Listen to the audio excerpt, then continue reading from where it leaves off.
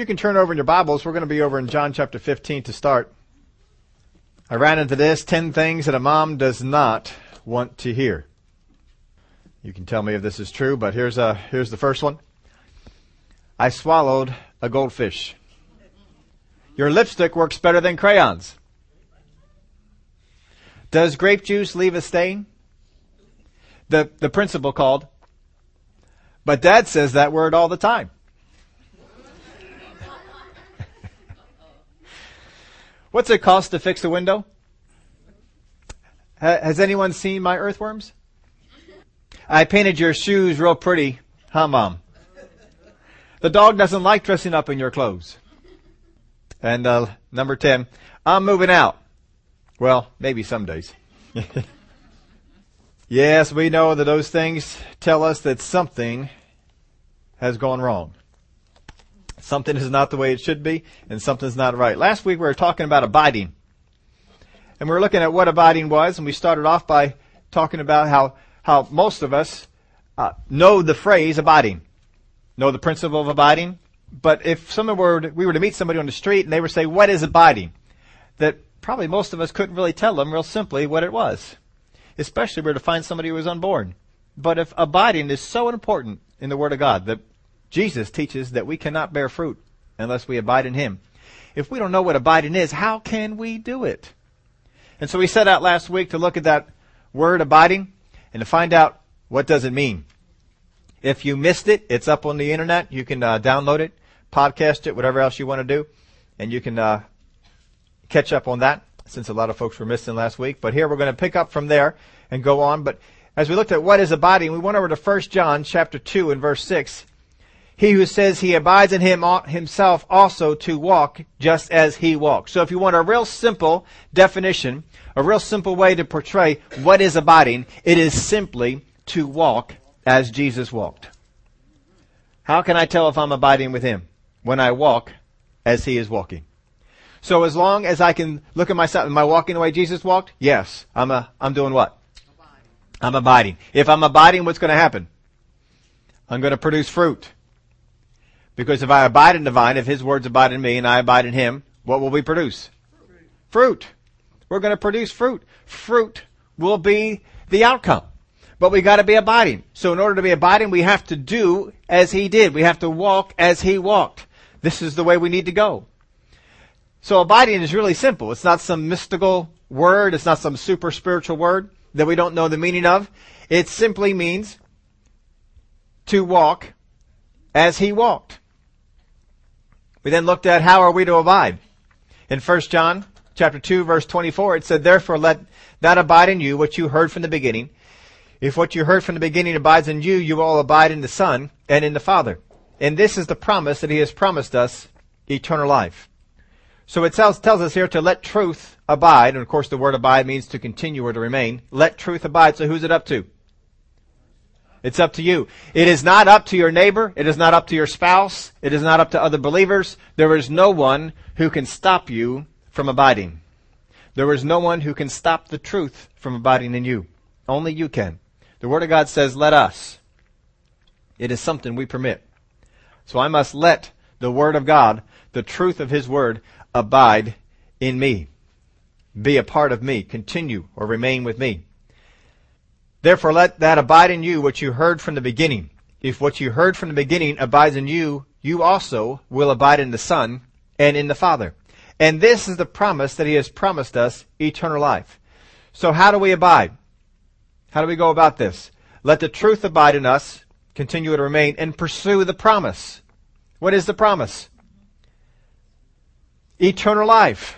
We have eternal life. Don't you know that there's a whole lot of folks who want to come out and question that promise? Question that direction. How many times do we hear it? Well, you may think you have the truth, but everybody thinks they have the truth, and we just don't all know whether, this is the truth or not. Hogwash. I mean, if you don't believe that your God is giving you the truth, then you ought to get a new one. Right? I mean, that one don't work, go out and get one that does. Our God gives truth. And we need to stand on that and believe it. Now, the world won't accept it. The Word of God, Jesus taught us. He said, the world won't accept you because of me. Because of Him. Jesus. The world's going to hate you because it hates Jesus. Oh, it hates that name. You've heard it said over and over again, but they don't take any other names in vain. They only take the name of Jesus in vain. That's a shame. But that's the one they always pick on. You know, nobody goes around and says, "Oh, Buddha." It just doesn't seem right. Because the only name we need to attack is the name of Jesus. Because that's where the truth is. So we know it. We know that the way we're going is truth. So if you're going to abide here, simply let the truth abide in you and pursue the promise. We're going to walk as He walked. How are we going to walk as He walked? We've got to know the truth. Now, last week we were spending a lot of time on abiding, and a part and parcel with this principle of abiding is back over in John chapter 15. Remember we looked at the three folks that were involved in this? First off, we were involved. We are the branch. Jesus is involved. He is the... But there's another one we haven't looked at too much yet, and that is the vine dresser, who is God the Father. He's the vine dresser. We've said it a number of times. We are not the vine dresser. We are branches. Branches don't make good vine dressers, but many times we try. But that's His job. It's not even the job of the vine. The job of the vine dresser is the Father's. So He is the vine dresser. So what is it that He is going to do to help me in this? In John chapter 15, you can turn over there if you would. I'm going to look at that first off. Verse 1. I am the true vine. As we said, there are many other vines out there. And my Father is the vine dresser. Every branch in me that does not bear fruit, He takes away. And every branch that bears fruit, He prunes that it may bear more fruit. So what's He doing? Every branch in me that's a part of the vine that does not bear fruit, He takes away. And every branch that bears fruit, He prunes that it may bear. Now what is interesting here is the way that Jesus phrases this. Every branch that what? I'm sorry, I started in the middle. But that is true. Every branch that does not bear fruit, He takes away. But in the middle it says, and every branch that bears fruit, He prunes. Do you get from this verse that the Father prunes unbarren branches? So understand this. The process of pruning is not to get you to bear fruit. Is it? It is to get you to. All right. So the process of the vine dresser is not to get you to bear fruit. It is to get you to bear more fruit. How do we bear fruit? If the pruning doesn't get us to bear fruit, then how do we become? Because when we got put on, we're not fruit producers, are we? Because every branch that does not bear fruit. So obviously there are branches put on that there's no fruit on. But as they produce fruit, the vine dresser prunes those, but the ones that do not bear fruit, He cuts them off, takes them away. So the vine dresser, the Father, is not in getting you to produce fruit. He's there to get you to produce more fruit. So there must be something else that comes into play to get us to produce fruit. You already know what that is. What is it? Abiding. It is the abiding that gets us to produce fruit. So the branches that do not produce fruit are branches that do not. Which, as we broke down before, a branch that does not abide is a branch that does not do as He does. How many of you live exactly like Jesus lived? No hands up. Wow. We're not, we don't have hands up. Why is that we don't have hands up? If we're going to abide, we got to do as He did. But there's no hands up. That's interesting, isn't it? Let's take a look at another scripture. I guess we're all going to be cut off soon. May as well enjoy it while we're here. Every branch in me that does not bear fruit, He takes away. And every branch that bears fruit, He prunes, that it may bear more fruit. You are already clean because of the word which I have spoken to you. The disciples, would you consider them to be fruit-bearing people? Now let's examine the disciples here for just a minute. Let's just examine them and take a look. Jesus walks into a city that is prime for revival. And he sends them into the city to go and get some food. And so they go out and they get some food and they come back with food. Jesus stays by the well and he talks to a woman. And the woman, they get into the conversation and he begins to tell her some things about herself that she already knew, but she didn't know that he knew. And then she runs into the city and she talks to the men in the city and they said, come see a man who told me everything I ever did. And a whole mess of folks come out of the city where who was just that? The disciples. They were just there. How come the disciples didn't bring them? I guess they have some work to do, huh? Jesus goes up on the Mount of Transfiguration, takes 3 of the disciples with him. Leaves 9 of them down below, and they're out there ministering to people the way they had ministered before. Jesus had commissioned them, go out into the folks, 2 by 2 he sent them, lay hands on the sick, and they came on back and they said, boy, even the demons are subject to your name. This is amazing. So they saw demons cast out, sick people get well. And so then they came to this father brought the son, had epilepsy, and they brought it to him, and they couldn't cure him of the epilepsy. Didn't work. So they brought him to Jesus as soon as he comes down from the mountain. And Jesus said, bring him over here. I'll take care of it. Jesus said, how long will I be with you? He wasn't too happy about that, was he? That the 9 could not take care of this. And so he proceeded to cast out the demon that caused the epilepsy. Almost every single time, in fact, I think it is every single time in the Word of God that they ran into epilepsy, they dealt with a demon. You can take what you want from that. But that's what they did in the Word of God. So when the disciples come back to Jesus, they didn't say, how come we couldn't cure him? They said, how come we could not cast it out? So apparently they realized they had to cast out a demon in order to get the epilepsy gone. And they couldn't cast it out. And Jesus said, because of your unbelief. And we've taken from that teaching, I believe it's over in Mark chapter 9, we've taken from that teaching that there are prayer and fasting demons, because he says this kind comes out only by prayer and fasting, which there are no prayer and fasting demons, because when was Jesus praying and fasting? Weren't the Pharisees even on Jesus? How come you and your disciples don't pray and fast? And he said, while the bridegroom is here, you don't fast. When the bridegroom leaves, they'll fast. So Jesus wasn't praying and fasting either.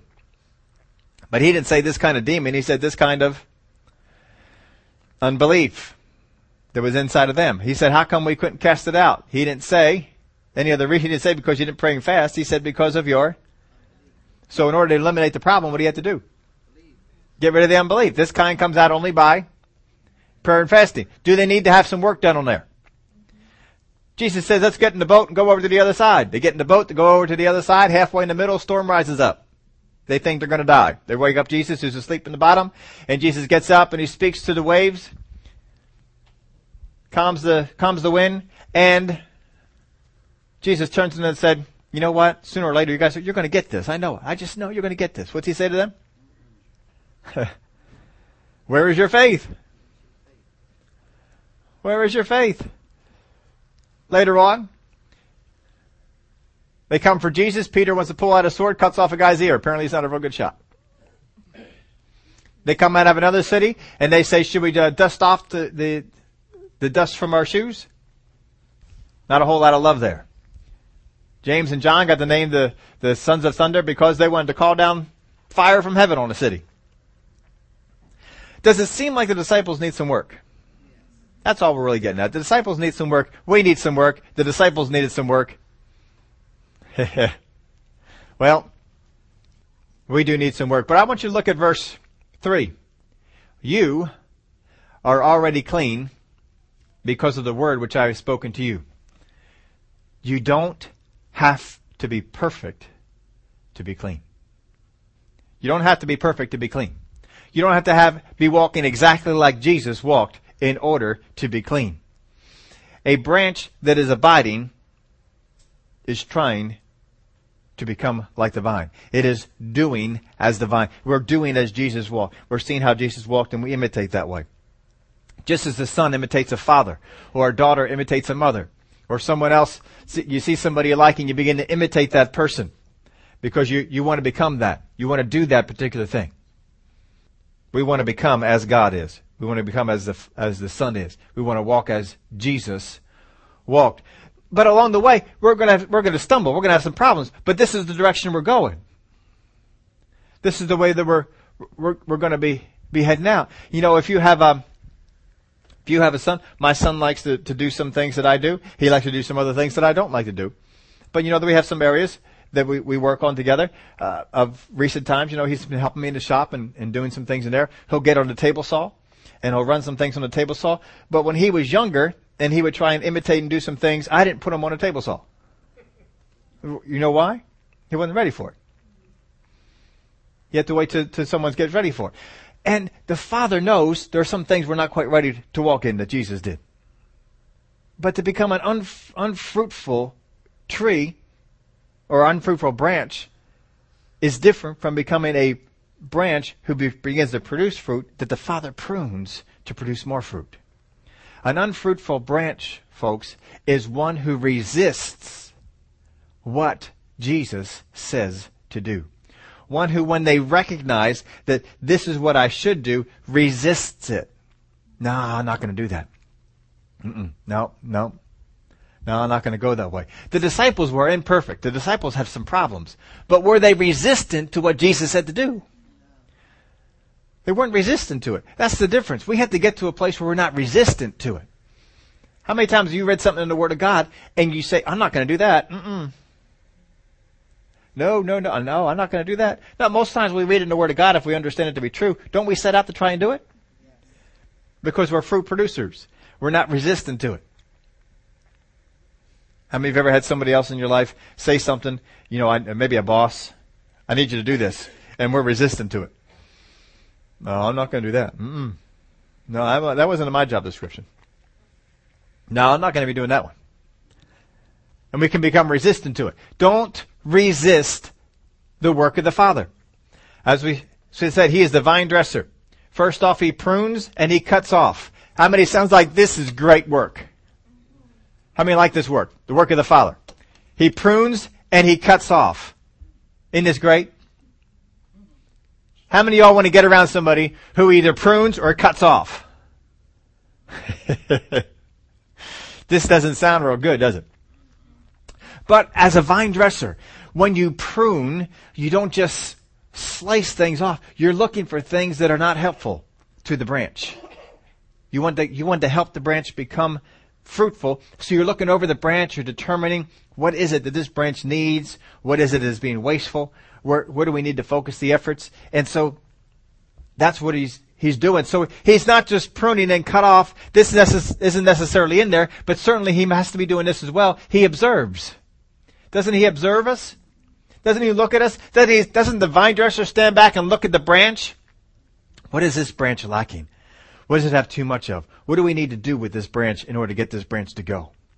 How do we need to help this branch along? And so he observes the branch. Why does he observe the branch? Because he loves the branch. He wants the branch to produce fruit. That's his desire. His desire, the Father's desire, is not to cut off branch. Wouldn't be a very good vine dresser if his goal was to cut off branches. Vine dresser wants to have fruit producing branches. So he observes. He cares for. He observes and he cares for the branch. He's got to be watching what's going on with this branch. What can we do for this branch? How can we help this branch out? And so we have to always look at the Father in a caring kind of a way. The Father cares for us. We got to know that. We got to believe that. Whatever the Father says, whatever the Father instructs us in, He cares for us. He loves us. He's nurturing us. He's moving us along in a way that will help us to become better fruit producers. Understand this. His intentions are for our good. Brother Oral Roberts was the one who first made it famous. Anyway, he started saying, God is a good God. And for some people, that's just new because they see a nasty God. They see a God who's doing horrible things. Acts of God. Storms that come up. People, God takes this one. God took this one home. And God stole this from me. And God had me get into an accident to teach me a lesson. And God made me sick to teach me something.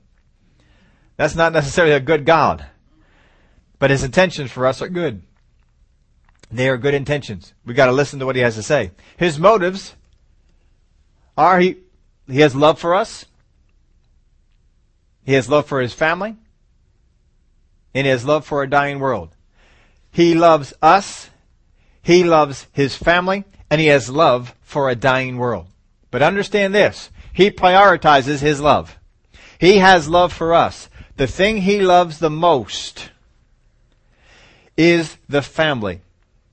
If an individual member of the family is hurting the family, he will deal with the individual member because he loves the family. He loves the world, but he loves the family more. And you'll see in the Word of God that there's a distinction between those that are of the world and those that belong to him.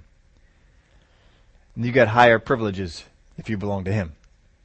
Thank God for higher privileges. Thank God for good things like that. You get help. You get privileges on that. There's advantages and take advantage of them. It's good to be a family member. You know, Christian started working over at Ace Hardware. And you know what they give him? A discount. I had him, he was over at work and I said, "Oh, I'm out of this stain. Can you bring this stain home?"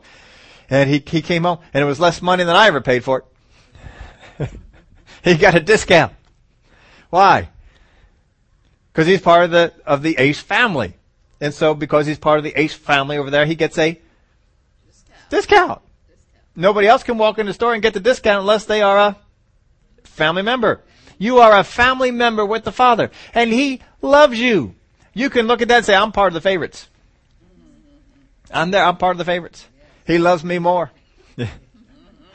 He loves those that are his more than those that are in the world. But he has a great love for the world and desires those that are in the world to come and be part of him. But his love is prioritized. First off, he loves the family. Then he loves the individual members. And then he loves the world.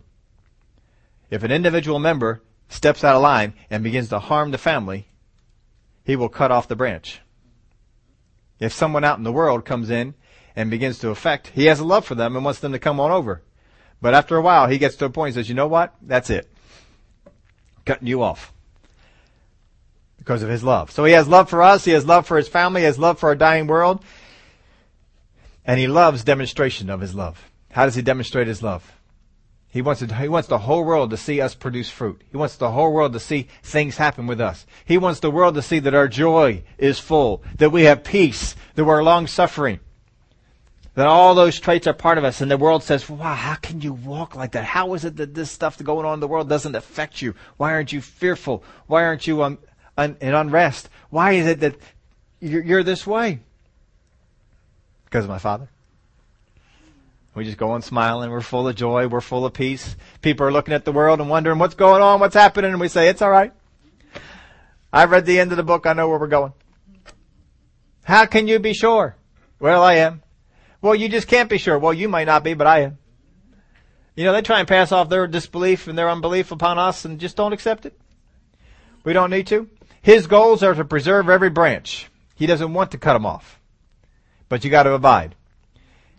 His goals are to help every branch bear fruit and to produce a large overall vine with as much fruit as possible.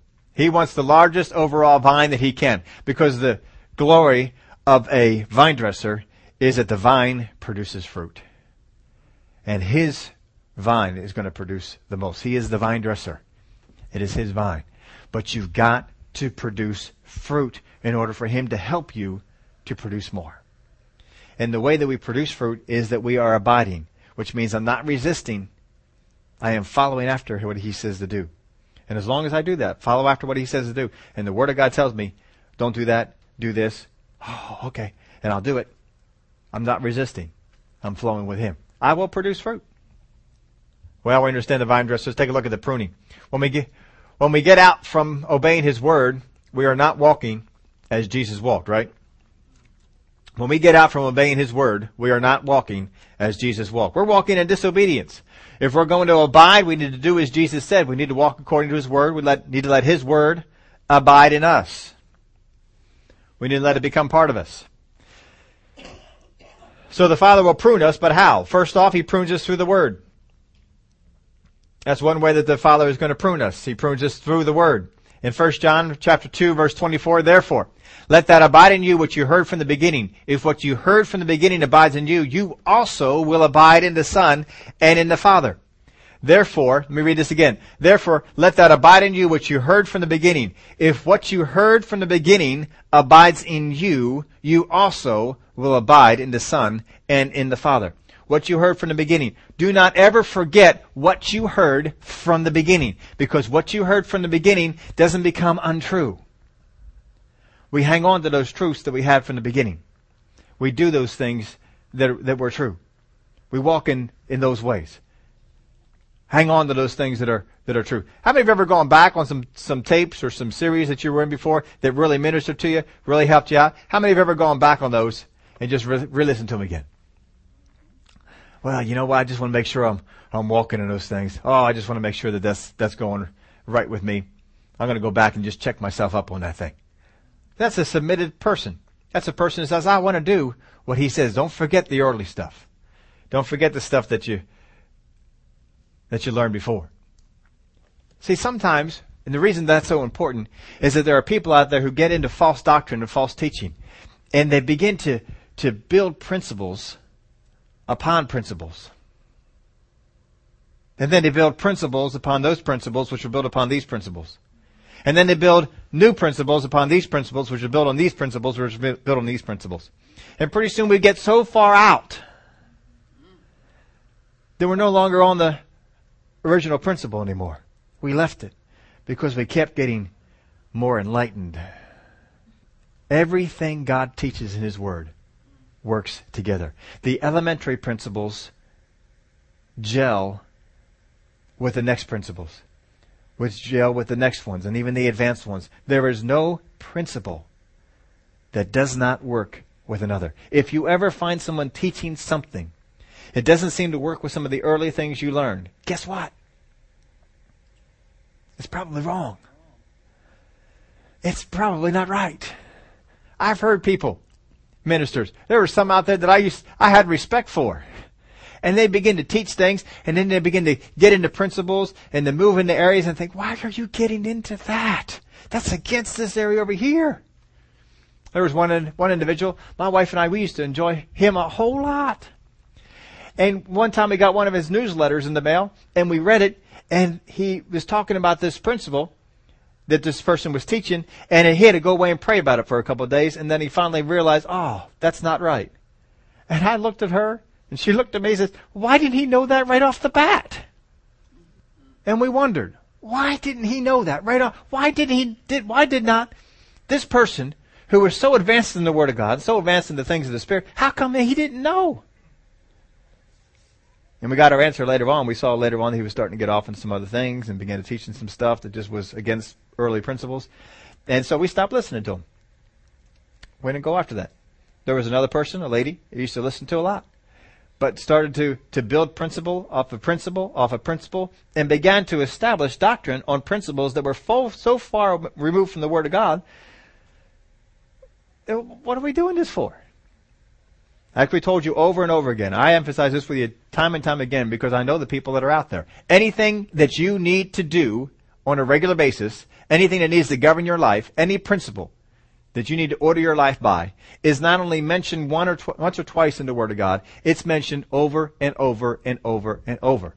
Not only that, there is nothing that you need to do, and please, I did not misspeak this. There is nothing that you need to do on a daily basis that is not taught straight up and demonstrated in the Word of God.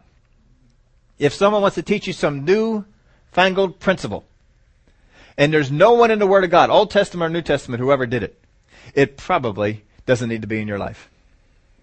Why do you think you were given all these chapters of stories of men and women and how they lived their life with God and how God ministered through them and the things they did, their successes, their failures?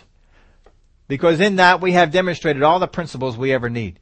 Anything that anyone ever wants to teach you that you should do, someone has done it in the Word of God. Make sure that you find it. If not, they're probably getting the principle wrong. Go back to the Word of God and find out. We just put it up there on the internet, but some time ago we covered the persistent widow. on the Wednesday night series. Most folks can't make it out for the Wednesday night, but if you want to, you can go back up there and get it on the sermon player. A lot of people have taught things about the persistent widow, how she came and how she continued to plead her case, and some wrong things have come out of that. And some teaching has come that we are supposed to do as far as prayer to God, but no one ever did it in the Word of God. So if you've heard some wrong teaching on the persistent widow, that's up there. You can go check that out. Make sure, whatever it is that you believe, doesn't matter how famous or how well known the person is who taught it, it's got to be in the Word of God. Don't forget the elementary principles. Don't forget the things you first learned. Because whatever the Word of God teaches, it will always be consistent. So he prunes us through the Word. Again, therefore, let that abide in you which you heard from the beginning. If what you heard from the beginning abides in you, you also will abide in the Son and in the Father. Don't stray from it. And there's many more scriptures you can get into. Talk about how the Word helps us out with this. Here's the next area, through the Spirit. In 1 John chapter 2, verse 20. But you have an anointing from the Holy One, and you know all things. Thank God for the Holy Spirit, who is there with us, who helps us to know all things. How many of y'all know there's parts of the Word of God you don't quite understand? Sure there is. There's stuff, but go with the understanding.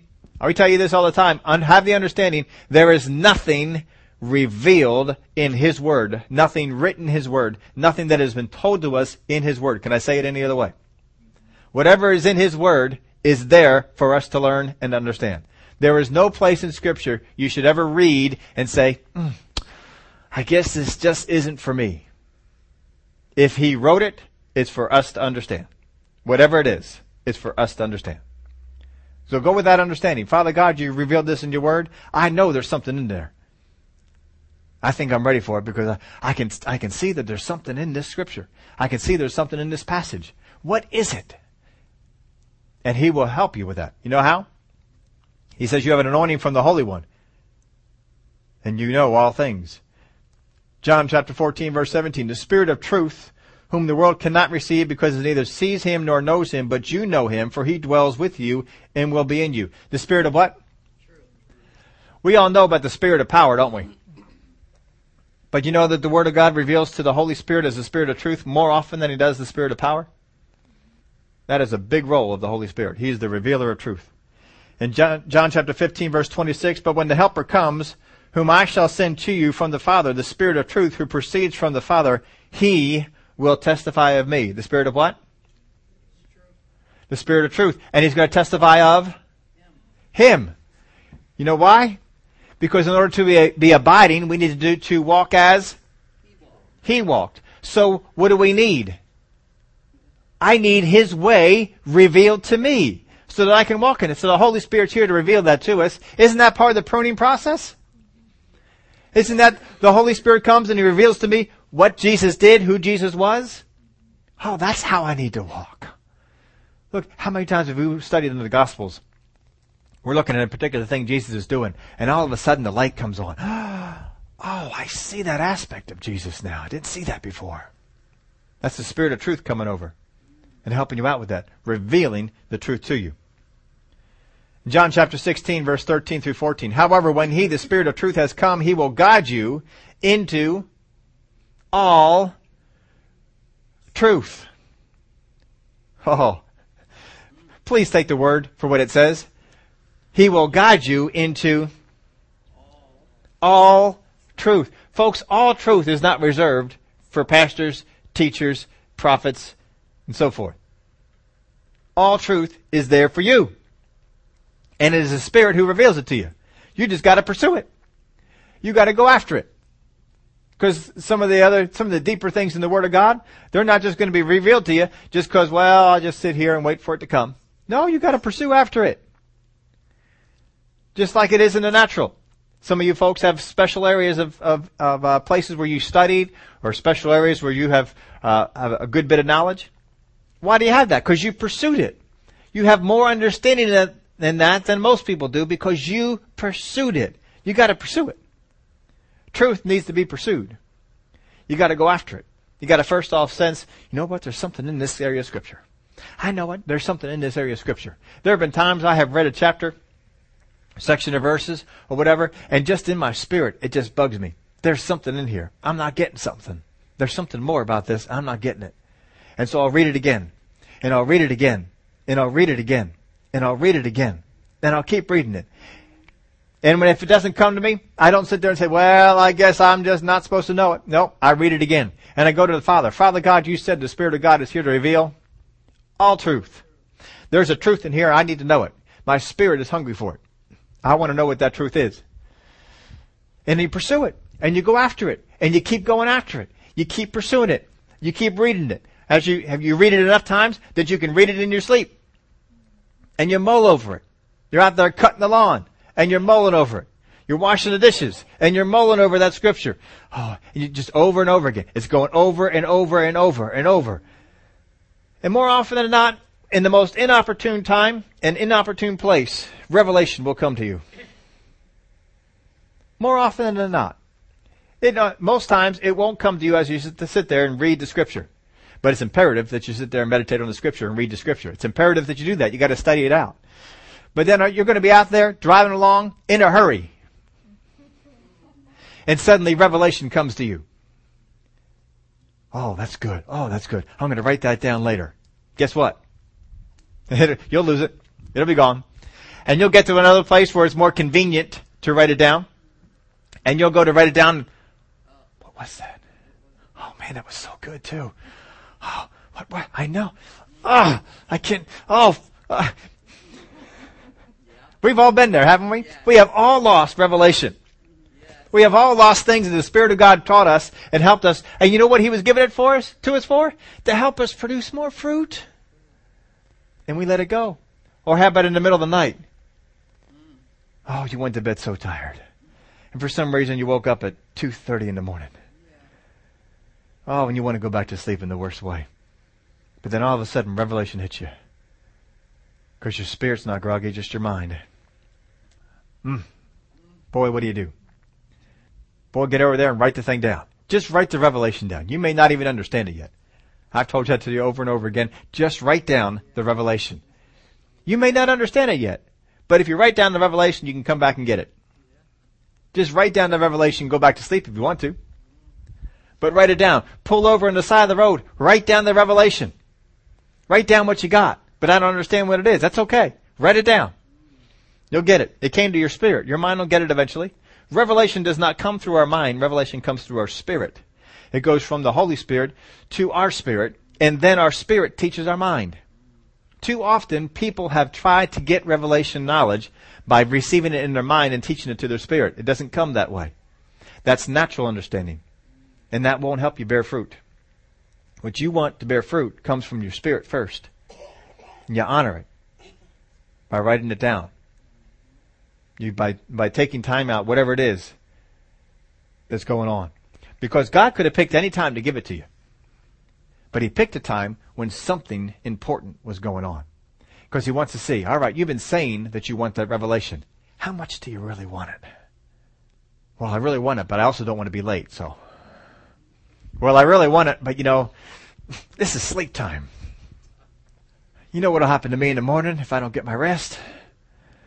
And God says, all right, you don't want it that much yet. Well, wait till you want it. When you really want it. Yeah, we'll see. So we've all lost revelation along the way, but that's taught us to make sure we don't lose any more. How does He prune us? He prunes us through the Word. He prunes us through the Holy Spirit, who's going to speak to us, who's going to bring revelation. He's going to come and He's going to give some of those things to us. He will guide you into all truth. He will not speak on His own authority, but of whatever He hears, He will speak, and He will tell you things to come. Oh, how much better would our life be if we knew things to come? Wouldn't that be better? You can take that to the Father in prayer. Father God, you said your Spirit would tell me things to come. I expect to know some things that are coming. Because you said in your Word you would do it. He will glorify me, for He will take of what is mine and declare it to you. Now who's speaking here? Jesus. However, when He, the Spirit of truth, has come, He will guide you into all truth, For he will not speak on his own authority, but of whatever he hears, he will speak, and he will tell you things to come. He will glorify me, and he will take of what is mine and declare it to you. So the Spirit is going to take what is Jesus and declare it to you. Does that not help you in walking as he walked? Which helps in the abiding process, isn't it?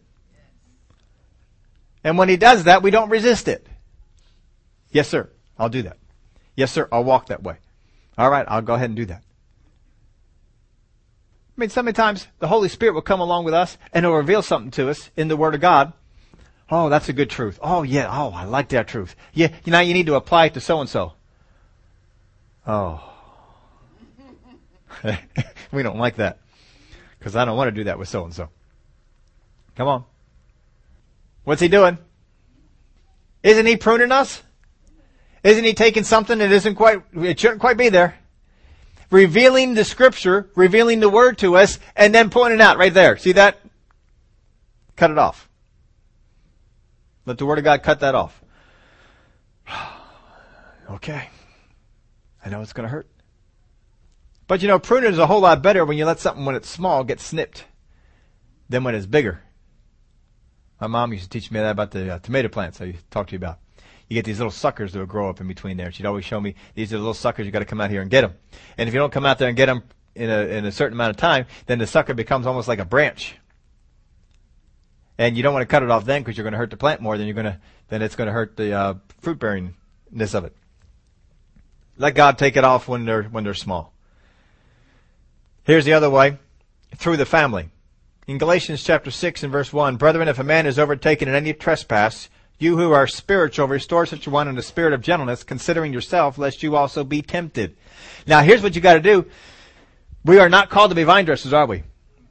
No. But if I know the Word of God, and I see this person in a trespass, and I know it's going to hurt them, I need to come over there and help them out, is what the Word of God is saying. And to enlighten them on what the Word of God says. I'm letting the Word do the pruning, not me. But he says when you do it, come on up with a spirit of gentleness, knowing that you also could be tempted. We don't come over there authoritatively and start hacking stuff off of people. That's not our job. It's not our role. This is how we're supposed to do it. Even in Romans chapter 14. Receive one who is weak in the faith, but not to disputes over doubtful things. See, sometimes we've just gotten into disputes about stuff that just don't matter. How many of y'all know there's all kinds of stuff we can get in debates about? And here he talks about a few of them. For one believes he may eat all things, but who is weak eats only vegetables. Thank God I'm not weak. You out there and if we go to one of those buffets and you see me just have meat on my plate, boy, he's strong. Now that's not what it's talking about there. It's just saying that, what they understand in the Scripture prevents them from being able to do things. It's a wrong understanding. But you don't get in the way of that. They're trying to live up to what they understand in Scripture. You don't get in the way of that. You don't go over there and says, oh, you poor little weak thing eating vegetables. Yeah, I'm over here enjoying my steak and bacon. And for one believes he may eat all things, but who is weak eats only vegetables. Let not him who eats despise him who does not eat, and let not him who does not eat judge him who eats, for God has received him. In other words, don't judge it. If they want to walk that way, let them go. If you've got brothers and sisters out there who believe that pork is off limits, all right, go ahead for it. You can stay away from bacon. Do you mind if I have your bacon they put on? That's fine. If some people are weak enough, maybe you shouldn't even eat bacon in front of them. You just refrain from eating bacon because they're there. Instead of going there and ordering a Baconator, you go over there and order something with lettuce on it instead. Just because you know where they're at. You're the stronger one. Let not him who eats despise him who does not eat. Or we said that. Who are you to judge another's servant? To his own master he stands or falls. See, these people, they're not your servants. They're God's servants. They belong to God. You let God take care of them. To his own master he stands or falls. Indeed, he will be made to stand. For God is able to make him stand. One person esteems one day above another. Another esteems every day alike. Let each be fully convinced in his own mind. Well, if you run into somebody and they want to worship God on Saturdays, they think Saturday is the right day. Go for it. Glory to God. You just worship God all you want to on a Saturday. That's just fine. They're not going to heaven because they worship God on a Saturday. There's nothing about that at all. Nor should they despise someone else who worships God on Sunday. Technically, we should worship every day of the week. But there are certain days that have a call to worship.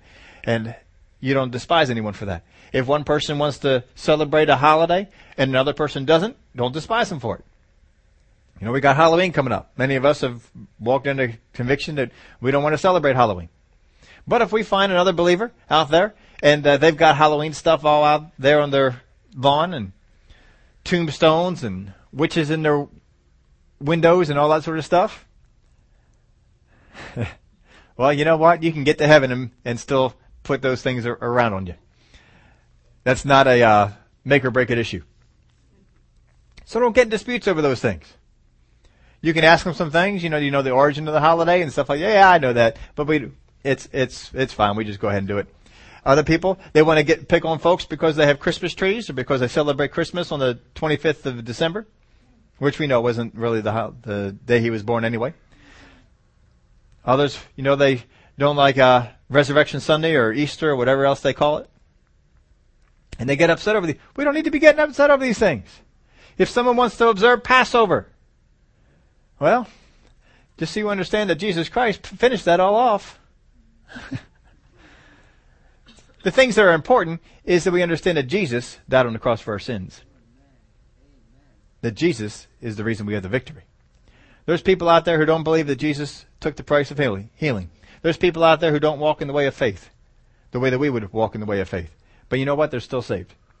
There's people who don't walk in the knowledge of end times the way that they should. But you know what? They're still saved. If people want to believe in a post-trib, mid-trib, or whatever other tribulation thing they want to go, amillennial, post-millennial, whatever they want to believe, whatever they want to go, that's fine. They can go whatever way they want to. It's going to happen the way it's going to happen whether they believe it or not. Because that's not something that our faith is dependent on. If God's going to come before the tribulation, you aren't going to stop it with your lack of faith in it. So we get into disputes over all this stuff. And I'll tell you what, end times can get people into all kinds of disputes. But we just don't need to do it. We do need to have an understanding of the Word of God. And we can sharpen each other on these things. Because if we don't understand it right, how can we communicate to the world what's going on and what's right? So we've got to know. But don't get into disputes over this stuff. That's not pruning. That's not helping. What the Word of God has told us, if you see someone overtaken in a trespass, we're not talking about somebody missing it. We're talking about someone overtaken in a trespass. Get over there, try and help them out. Bring them on back. Get them over it. That's what we need to do. The Word of God says to receive one who is weak in the faith. We're not over there to condemn them. Receive one. Don't worry about how they walk on stuff. Don't worry about their understanding of some of the things.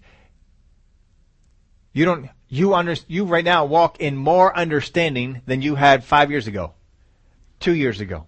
I sure hope you do. So let that other person grow in it as well.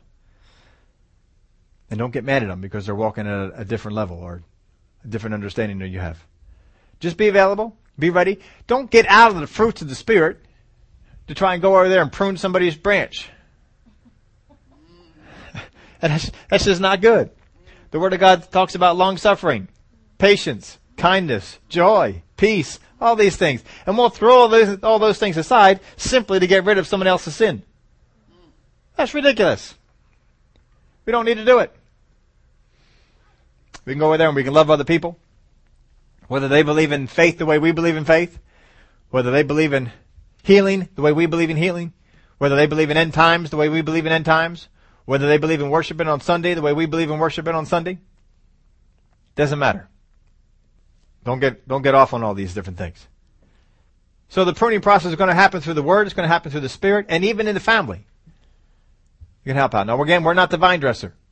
But the Father can use us as an example to help other people see how we're to walk. Didn't Paul tell people, follow me as I follow Christ? All right, you can't see Christ, but you can see me. I can see Christ. I know how he operated. If you want, follow me. And after a while, he knew after they followed him, they got the hang of it, they'd be able to follow Christ on their own. They wouldn't have to follow Paul. But that's how good we ought to live our lives. That's the way we ought to go. Stay in the fruit. Stay operating in the fruit.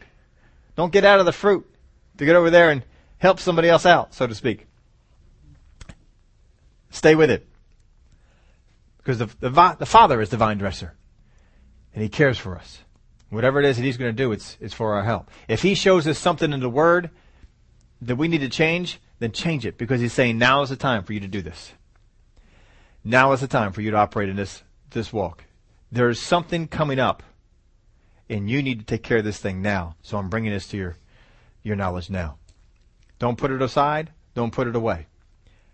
Nope. This is something I need to operate. This is something I need to do. There's times you're listening to something on a podcast, on the radio, on a TV, in church. Someone teaches something. Someone goes off on something. And all of a sudden, the Spirit quickens you on a thing. I see that now. You need to honor that. You need to take advantage of it. I'm going to put that to work. I'm going to get that thing going. Because the Father showed it to me now. There's an urgency that I get that thing taken care of now. And I'll do it. I'll take care of that thing right now. I'll listen to Him. The purpose of the Father pruning us is that we bear more fruit. It's good to produce fruit. We want to make sure that we keep going that way. Understand this, the Father is not just looking for branches to cut off. Any branch yielded to His pruning will produce fruit. Any branch yielded to His pruning will produce fruit, more fruit even. Only those resistant to Him will be cut off. Don't resist the Father. Don't resist the Spirit. Don't resist what the Word of God is telling you about. And you'll be in situations where you won't necessarily want to do that, won't you? There was a story I heard of about a gold watch. Lucille Wales was her name. And her husband Henry had just retired as a mechanic from a local Ford dealership. And he was given a gold watch. And his name was inscribed on it. Henry was really proud of this watch. For him, it was the greatest treasure he had ever received as an employee or as a reward for anything. His thought was, now I have something I can pass on to my son. As he retired, every day he and his wife would go out in their garden, and they had a section of roses, and they began to develop the section of roses, and the two of them together began to work the roses, and they expanded the rose garden, and they made more and more roses, and pretty soon they became known as the rose couple. They were always out there taking care of the roses, and the roses were growing, and the roses were doing good. And one day, there was a friend who called up Henry. He had some problems with his car. And Henry listened to him on the phone. He says, that sounds like you got a problem with the carburetor. Tell you what, I'll be right over, and we'll take care of it. And so he told his wife, said, I won't be too long. I'm just going to go over there and fix this thing. And so she says, well, on your way home, can you pick up some milk? Yep, sure will. I sure will. So he headed off, and this was about 10 o'clock at night that he was doing this. And so he went over to the place, and apparently he never made it over to the place to help the buddy out. And 11:30 came at nighttime, and his wife still hadn't heard anything from him, so she began to be worried, and she called the place where he was supposed to go to help him out with the car, and they said, well, he never made it. Never made it over here. So she called the police, and the police found out that he was in a mugging. And a group of kids came and they mugged him, took his wallet, took a lot of his stuff, and shot him. And he was dead. She went to the funeral. She just couldn't be comforted. One of the things that the thief had stolen was his gold watch. Sometime later, it was weeks had passed and there was no arrest, no leads. She visited even the pawn shop to see if anybody had pawned off the watch. She'd get a lead on who it might be. Nothing happened. 6 months passed and still there was no response. The owners of the Ford dealership presented Lucy with another watch. to replace the one that was lost, but it just wasn't the first watch. It wasn't the same. Meanwhile, her roses had fallen into neglect. They kind of had gone their way and weren't doing all that well. And one weekend, her oldest daughter came to stay overnight, and the next morning she suggested they get up and that they prune the roses. And they worked in the garden. There was a young man who came up to them. He passed them 2 or 3 times. And finally he came up to them. And Lucy just saw him looking at the roses, and she thought maybe he really likes the roses. So she said, "Son, would you like a rose?" He said, "Yes, I would." So she found one, and she cut the rose for him. His name was Jared. And Jared said to her, he says, "Are you the rose lady?" She says, "Well, yeah, I guess I am. That's what people call me around here." Well, the next Saturday afternoon, the young man appeared again. And she said, "Boy, you like my roses so much, you came back for some more?" And he didn't seem to. He appeared very nervous and very jumpy. Almost afraid. He said, "Rose lady, I need to talk to you. It's important." They sat in silence on the front porch for just a little while. And suddenly he reached into his pocket and he pulled out a handkerchief, cleared his throat. He says, "I got something that belongs to you." In the folds of the handkerchief was Henry's watch. Tears came down her face. She said, Jared said to her, "I didn't kill him. I didn't kill him." And Jared began to tell the story of how he was with this gang, and they decided to rob Henry. And Jared was shocked when one of the gang members brought out a gun and shot him. And the gang members ordered Jared to go over to Henry and to strip him of all the valuables. And as he went over to Henry, Henry wasn't quite dead yet. And Henry looked up at Jared. And as Jared was taking off his watch and removing his wallet and things that were valuable, Henry said to Jared, he said, "Would you give the watch to my wife, the Rose Lady?" Jared picked up all the valuables, but the watch he put in his pocket. And he hid it from the gang. And he carried around with him all these months, waiting to find out who the Rose Lady was. After the whole story was told to Lucille, she told Jared, she said, "Well, Jared, you need to go to the police. You need to tell them what's going on. So I'm going to ask you to do the right thing. I know it's not easy, but I'm going to ask you to do the right thing." Jared said, "Well, if I go, those gang members, they'll relocate me to the cemetery." He said, Lucille said, "Well, I've always found that if you do the right thing, God will take care of the rest." Lucille didn't see the young man again for a long time. He did go to the police, and his friends were eventually arrested for the murder. But Jared was not charged. Sometime later, Jared sent a letter to her saying that he was in college. And came upon the time that he was to graduate. And years later that she heard that he graduated from college, Lucille had an idea. And she found the duplicate gold watch and boxed it up. And she sent it to the new graduate with the best wishes from the Rose Lady. I don't think it's a reach to say that Lucille was bearing fruit. That Lucille was showing love. And because of the things that Lucille did, Jared was affected. Too often, folks, we want to react out of our emotions. We want to react out of our feelings. We want to react out of what we think is right for me. But if we walk as Jesus walked, if we do as Jesus did, then for everything, even a situation such as meeting Jared, we need to ask, "Father, what would you have me to do?" And the Spirit of God will reveal something to us. And it may not be easy.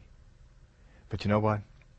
If we do it, we will bear even more fruit. We're yielding to the Word. We're yielding to the Spirit. We're being pruned. We're becoming just like Him. Oh, that's our goal. Become just like Him. The fruit of the Spirit is to have an effect on all those that are around us. It's not just for us to have more peace and more joy. It is for all those around us to be affected. Are people around you affected by the fruit that you bear? Father, we thank you for your word. We thank you for the work of your Spirit. Thank you even for the work of other believers that help us to have a walk pleasing to you. A walk that imitates the walk of Jesus. We thank you that you reveal to us truths that help us to accomplish that. Thank you that you are the gentle and gracious vine dresser who loves the branches. He loves the vine. And He wants every branch to be fruit-bearing. Thank you for the care and thought that you put into everything that you say to us and that you do. And Father, we want to do the same thing. And be very careful of the things that we say and the things that we do to follow after what Jesus would do in that situation. How Jesus would speak. How He would go. Give you the praise and the glory for it. In the name of Jesus we pray. Amen.